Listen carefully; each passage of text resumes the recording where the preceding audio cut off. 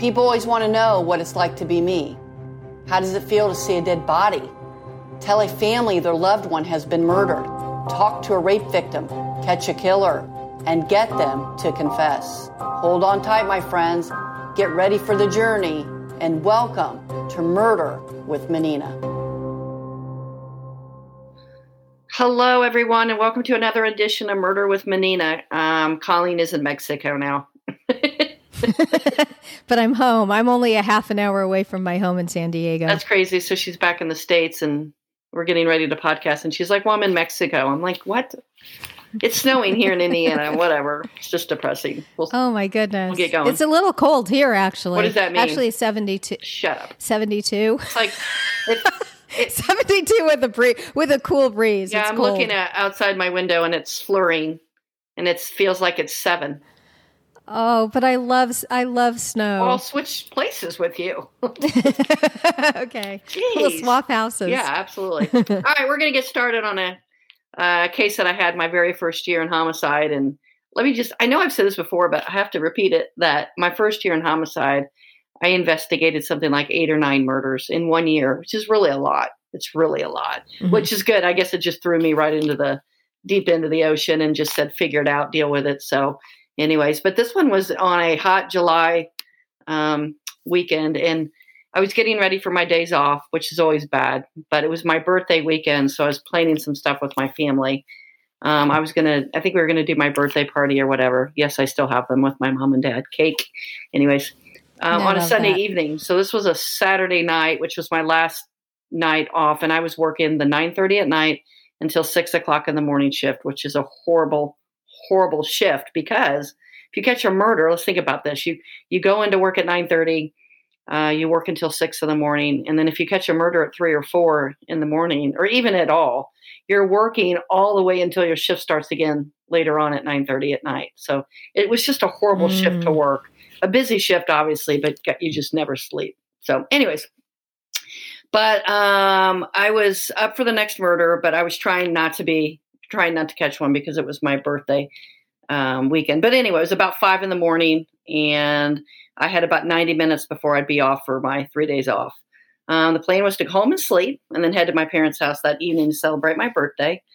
Which was actually later in the week, but we were doing it on the weekend. I was confident that I would make it because usually if you can get to about 5 o'clock in the morning, you're safe. And if you can't, then usually the day shift person that comes in at 6 will take it. So I felt fairly confident as it was inching toward about 5 in the morning.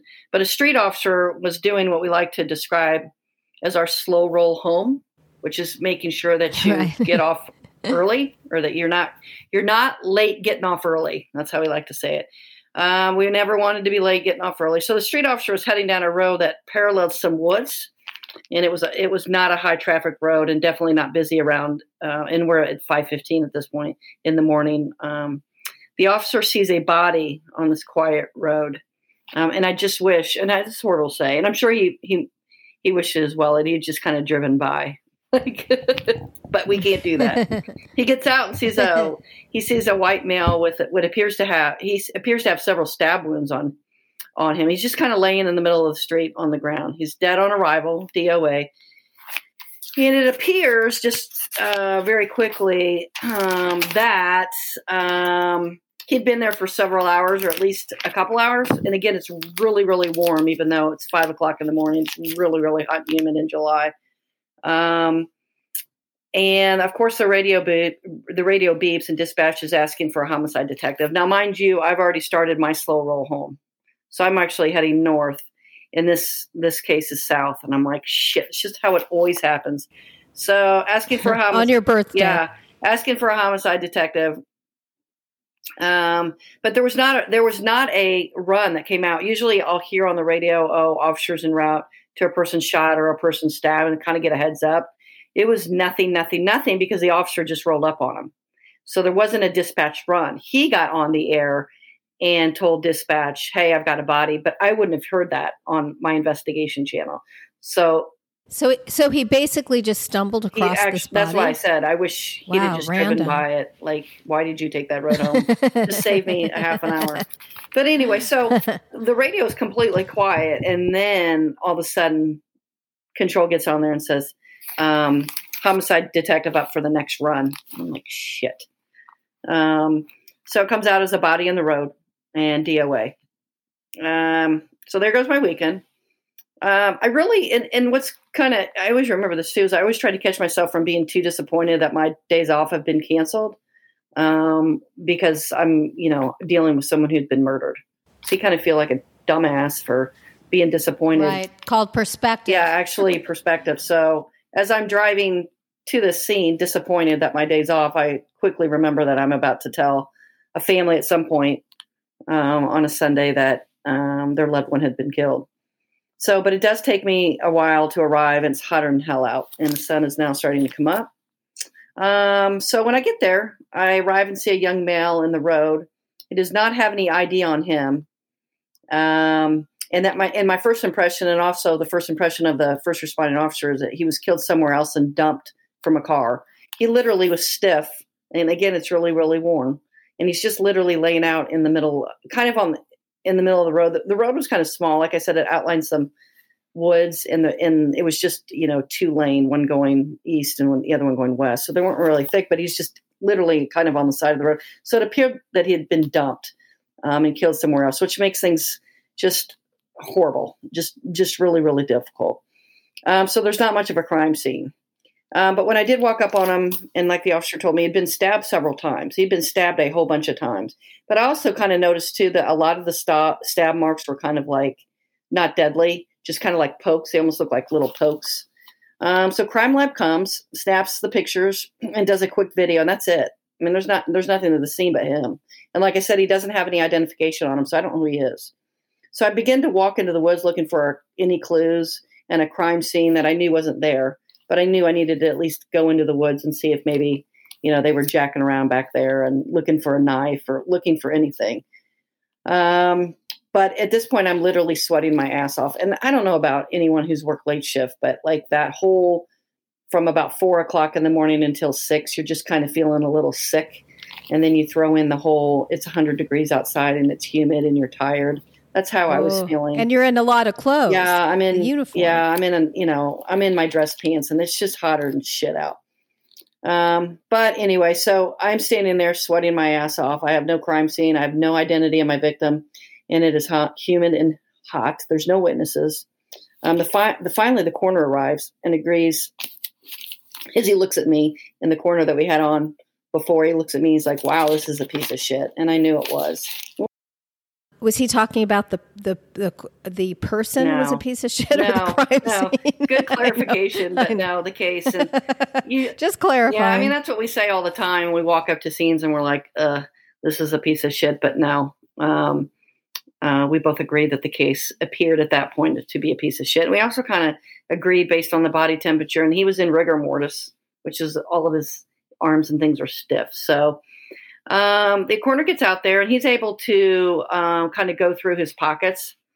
So he brings the body bag out and he goes through his pockets, and what he finds is a Marsh card, which is a little card used for grocery stores. I don't know if you have them out in San Diego or in California, but it's like a Publix or whatever. It's a big grocery chain here in the Midwest.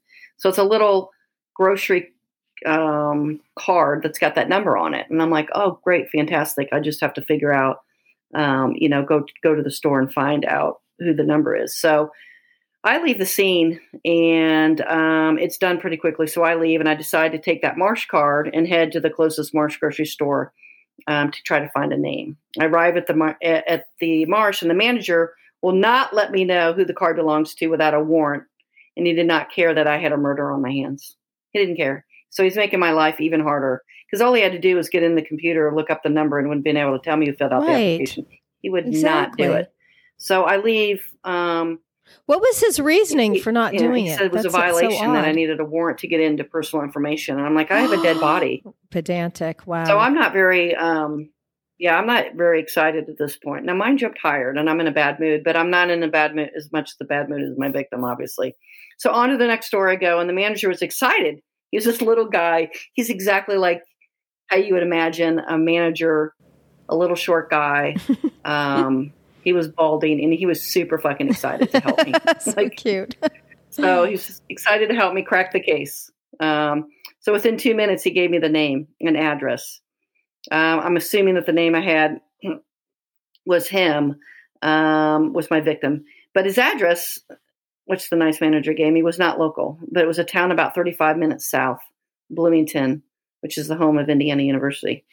I went back to the office just with that information. Now, mind you, this is all I have. Now I have a name. I don't have anything else. I know he's been stabbed. He's been dumped, and that's it. So I go back to the office, and I run his name through the system. And luckily, he had an Indianapolis connection and was arrested with some Indianapolis men a couple of years ago and a few months before that on drug charges. So now I'm linking him. And that's what's so great about our computer system and why we run names through there, because it gives us people that he hangs out with. It gives us addresses. It gives us the people. Leads. Think about it. If you're out with people, absolutely.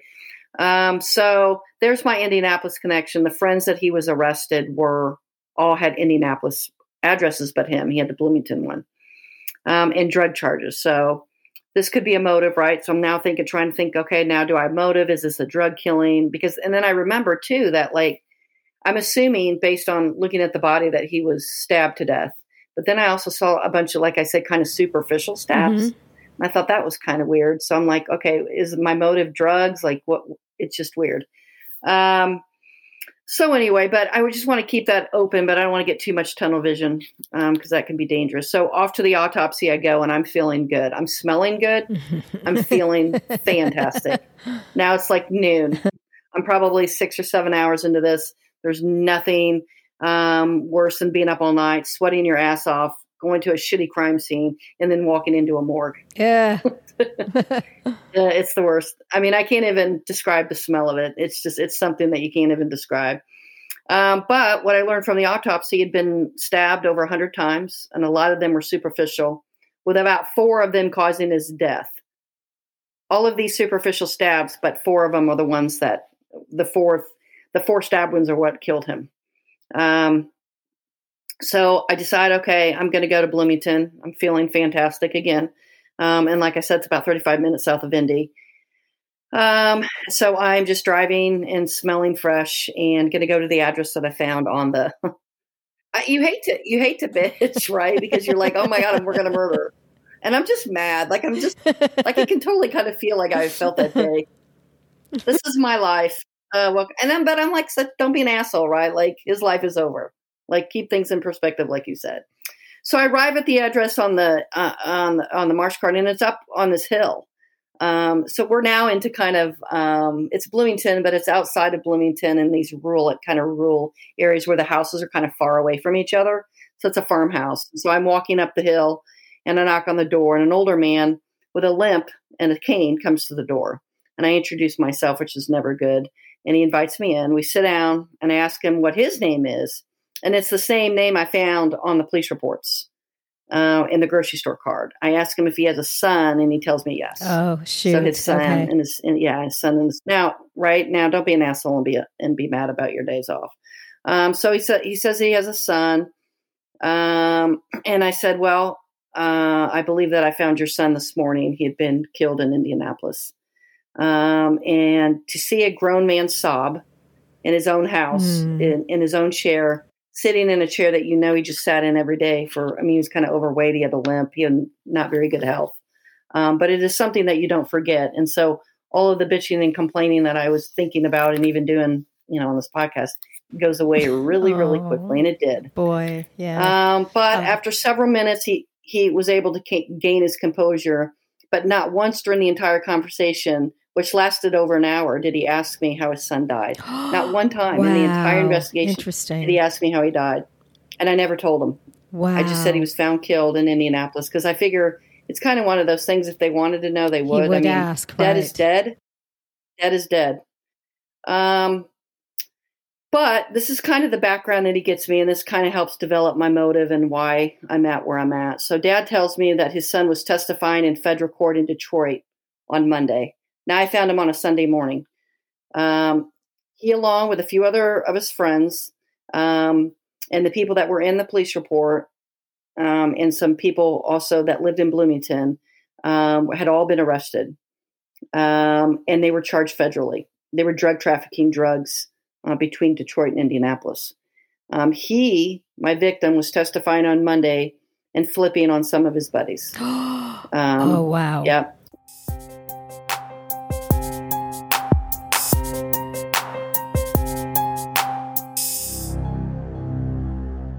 There were 4 people involved. According to Dad, he was the only one flipping on the Detroit connection. So you had your Detroit connection, which is where they went up and got the drugs, and he was flipping on the Detroit connection, not his friends that he was friends with in Indianapolis, and not his friends that he was friends with in Bloomington. Okay, he was only flipping on the Detroit people. But he was in it pretty deep. My victim was in it deep, and a bunch of his friends who lived in his town were involved, but he was not giving them up. Okay, there was a lot of people, but he had been the only one that. The few that had been arrested never flipped, and they did some time. Okay. And they were already out. Okay. And one of the other guys was still in, but the majority of them he had just not told on. And the Detroit connection hadn't told on them either. Okay. So, the night before, or the night before he was murdered, a bunch of his friends, his childhood friends that were involved in this, but had not been arrested, because what he had been doing, it had been going up to Detroit, getting them, bringing them back, distributing them to his childhood friends, and they were all selling him. So it was this big connection. And what kind of drugs?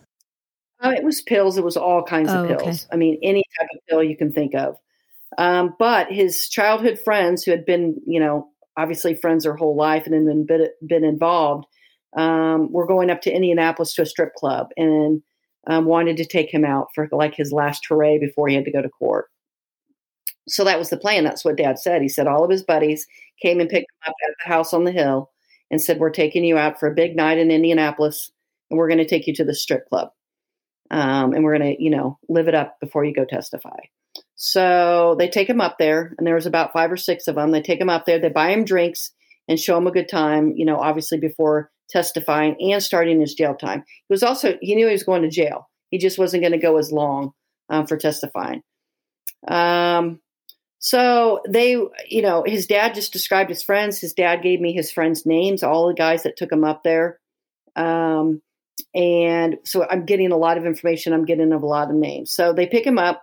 They take him to the strip club called the Classy Chassis, which ironically was down by that nice hotel you wanted to stay that one night in Indianapolis. I was like, the one with the cigarette burns and no TV. Yeah. The broken TV. But what's interesting is it's only about a mile from where my victim was found. Oh, wow. So the strip club's only about a mile from, actually less than a mile, where my victim was found. So Dad gave me all the names of who went to the club. I left Dad, and I knew I would, I told him I'd keep him updated. And he kind of walks me to the door. He's got tears welling up in his eyes.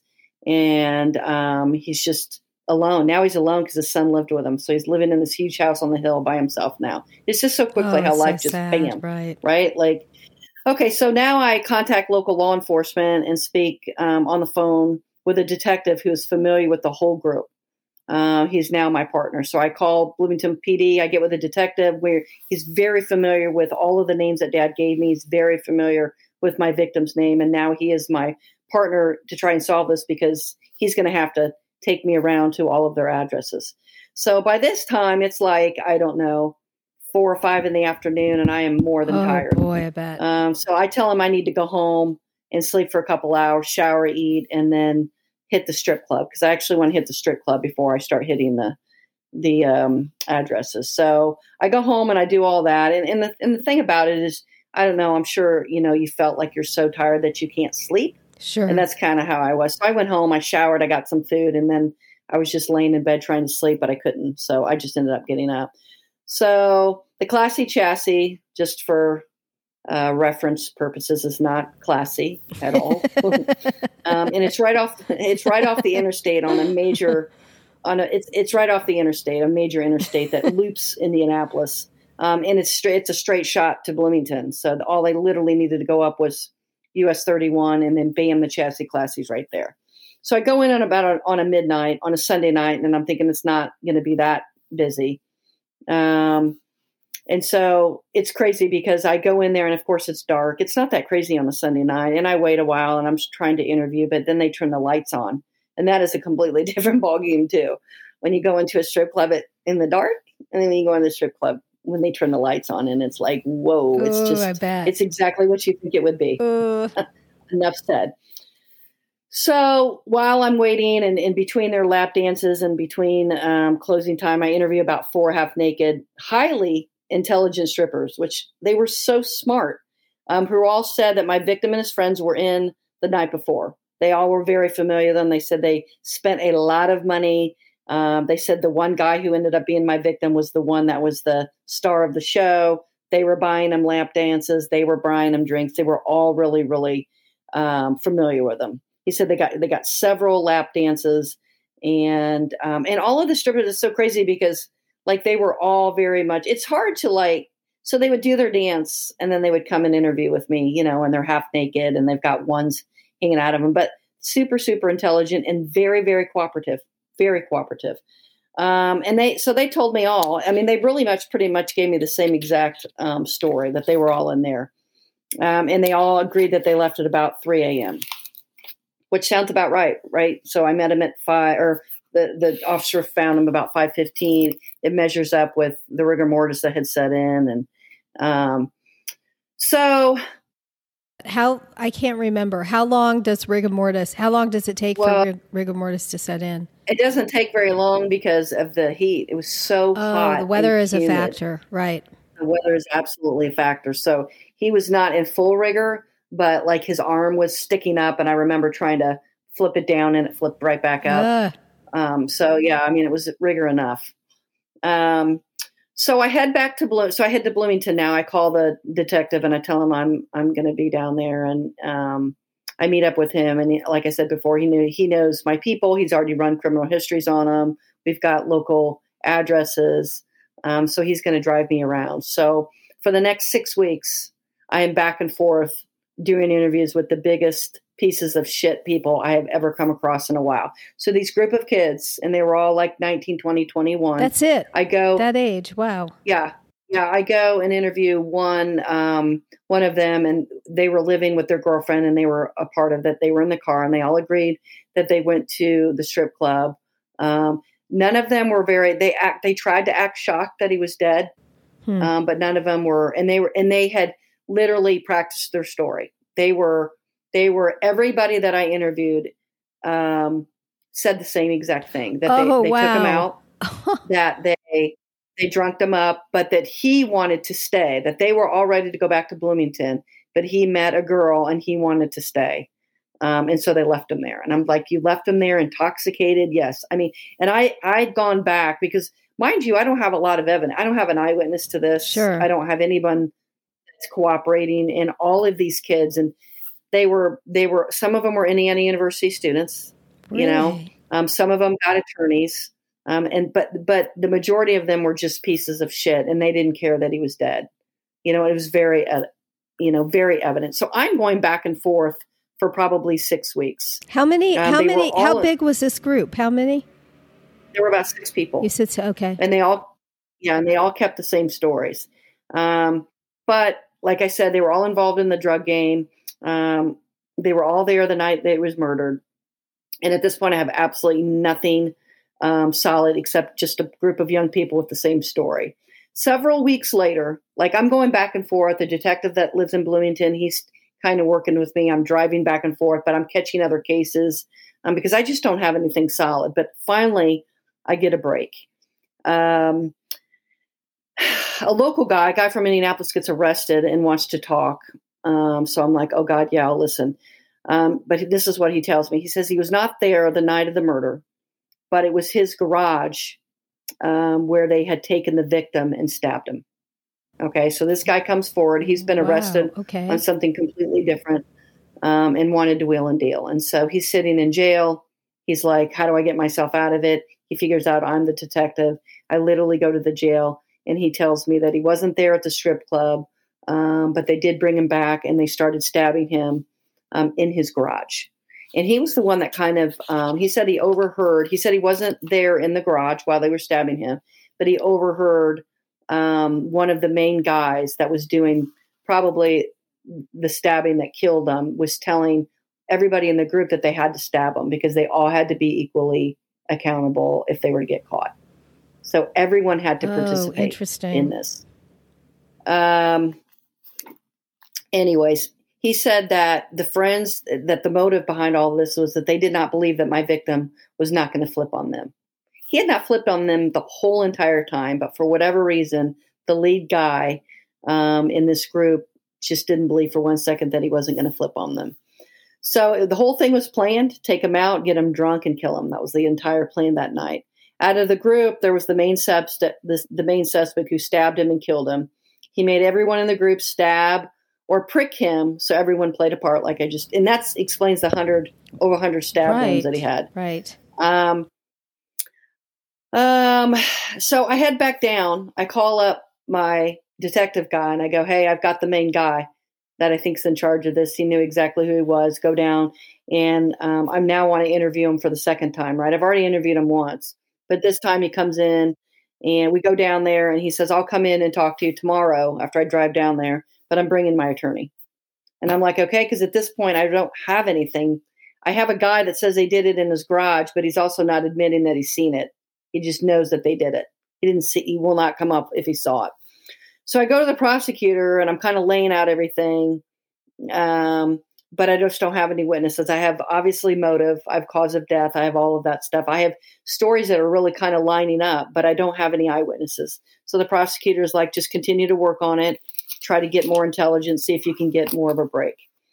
So this case takes me a long, long time. So I continue and work on it and learn intelligence. And the main guy was the killer, and most of the group was petrified of him. So when they went to Detroit, when my victim would go to Detroit, he'd bring a large amount of pills back with him. He gave it to the main guy in Bloomington. The main guy gave it to his little people, but they were afraid of him. When I talked about him in the interview, when I did bring up his name, because I went back and re-interviewed these people probably 4 and 5 times. I mean, this took me forever. I got the same impression that they were all scared of him, but none of them were flipping. Not one of them would flip. So that was just kind of, it was weird but they were all I just remember thinking they were all just kind of arrogant, spoiled pieces of shit. So then what I like to say is the murder god stepped in, and I learned that my main suspect had been killed. So I am working on this now. We're probably 3 months into this now. I mean, I have just gone back and forth. So, and I'm just kind of stuck. And by the way, really not let me. You were interviewing those 6 guys over and over again to try to for inconsistencies that might arise, or what was the reason? Yes.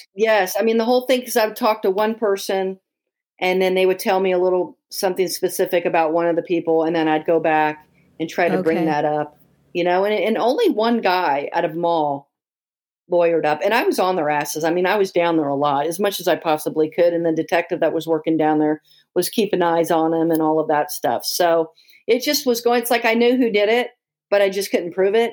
I mean, it's just like, and the prosecutor's like, I'm not going to give you an arrest warrant. Like, there's not enough, so you just kind of have to almost put it on hold, work it a little bit, but put it on hold. And then we what we like to call the murder god stepped in. And I had learned that the main person had been killed by our Detroit connections, killed by So what was happening was, since my victim was going to court, there were still other people that were in Detroit. So my main suspect was taking the place of my victim and going up there, because not everybody had been arrested, and they didn't believe that he wasn't going to flip. So the next time he went up to Detroit to get the pills, they killed him. Okay. So as far as the others, I could never arrest them. They would never let me arrest them, because I really didn't have any any witnesses. They all, I'll tell you, for they were pretty educated. They were going to college. They were in this game for a long time. I think this had been going on for a long, long time. But they never cracked. I could never get them to crack. Wow. It was the craziest thing. And so really they got away with murder. Like they absolutely got away. And finding out that the main guy, the main guy was the one they were afraid of, right? He's the one that got killed. Yeah. Okay.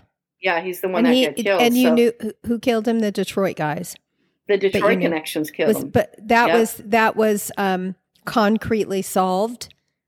Oh yeah, someone got convicted. Yeah, he had gone. Yeah, everyone. So and no other names. No other names because the people in Detroit, like the suspects in Detroit that killed my main guy, they didn't even know these piddly people down in Bloomington. Right. They were fourth removed. They were the littlest, so they didn't even know they existed. Right. So these little fuckers literally got away with murder and stabbing them. And like I said, the autopsy revealed 4 stab wounds, which I do believe that the main guy was probably the one that did the 4 major stab, because these kids, like they'd been arrested before for like just marijuana and stupid stuff, but they weren't like killers. And every time I interviewed them, they were scared to death, but I could never get them to crack. I mean, they practiced that story, and I was threatened, I'm going to come back and get you if this takes my whole entire life. Like I just knew that they were involved, and they literally got away with it.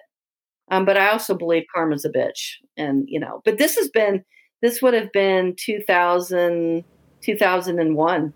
So who knows what their lives are about now. Right. I mean, right. Like they literally got away with murder.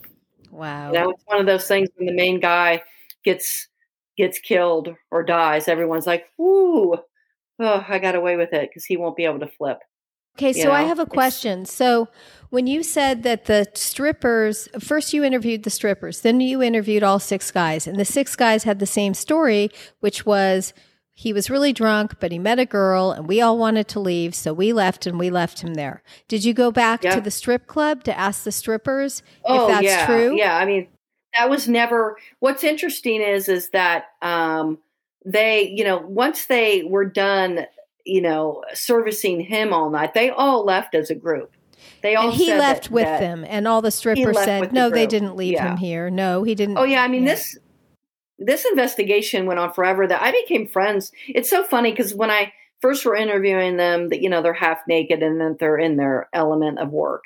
And I would leave my business card, and then as I would get new information or get information that's saying, "Hey, they're saying that he was there with another girl. Did you ever see?" When I'd go back and re-interview them or ask them to come to the office, they would come in their normal clothes and, it didn't look like anything like Bubbles. Right. Their names, they'd come and it's super intelligent. And I would always ask, like, I was always intrigued by it, and they're like, they were all in school.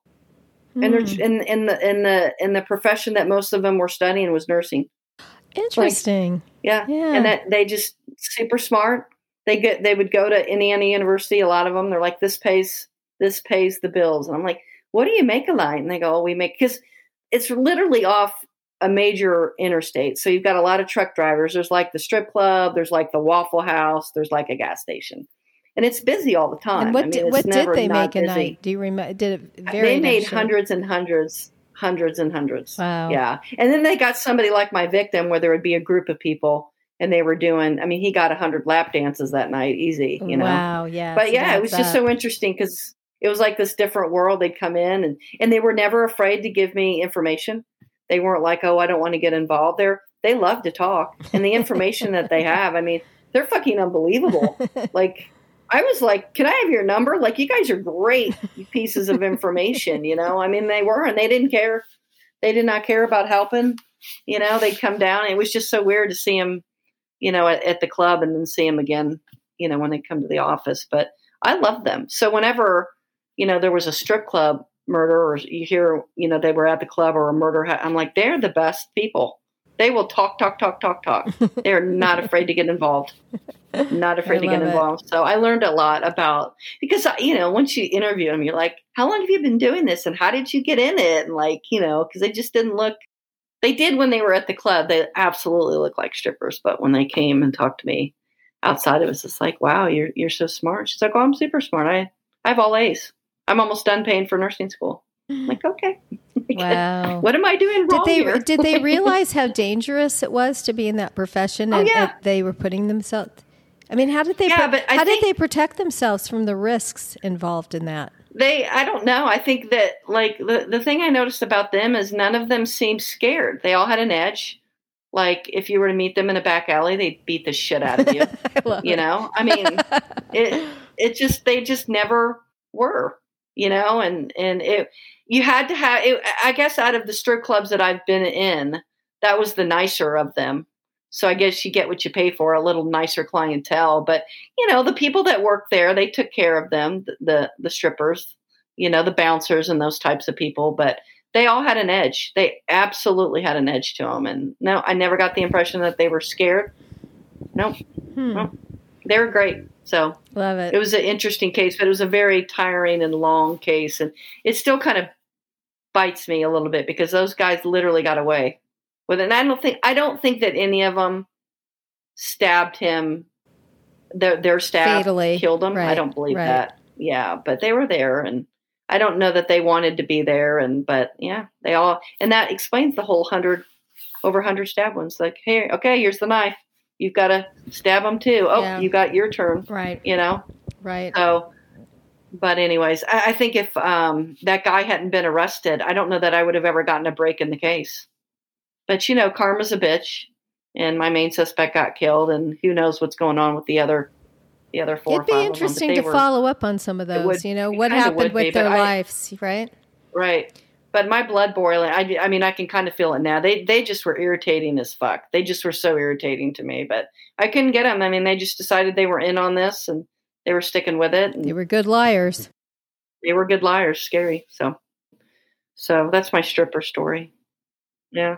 Yeah, it was an interesting one, especially when I didn't know who my victim was. And, you know, one manager's like, I'm not helping you. The other one's like, I'll help you crack the case. So, anyways, yeah. I love it. The way you describe it, I can just see him, you know, with a sparkle in his eyes. Like, yes. Yes, my break has come. Fun. Here's my time to shine. So, exactly. Colleen is now back in the States with us. So that's good to know. You got home safely and a good trip. And we appreciate you guys listening and the ideas that you give me to kind of profile these cases. We love that. So the person that gave me the information on the Laura Jean Mitchell case, I wanted to give you a shout out, but my phone died and I lost your contact. So please message me again because I want to give you a shout out on giving me that case. I appreciate it. And if you guys have any cases at all that you want me to look at, just reach out to me. We will see you next time on Murder with Menina.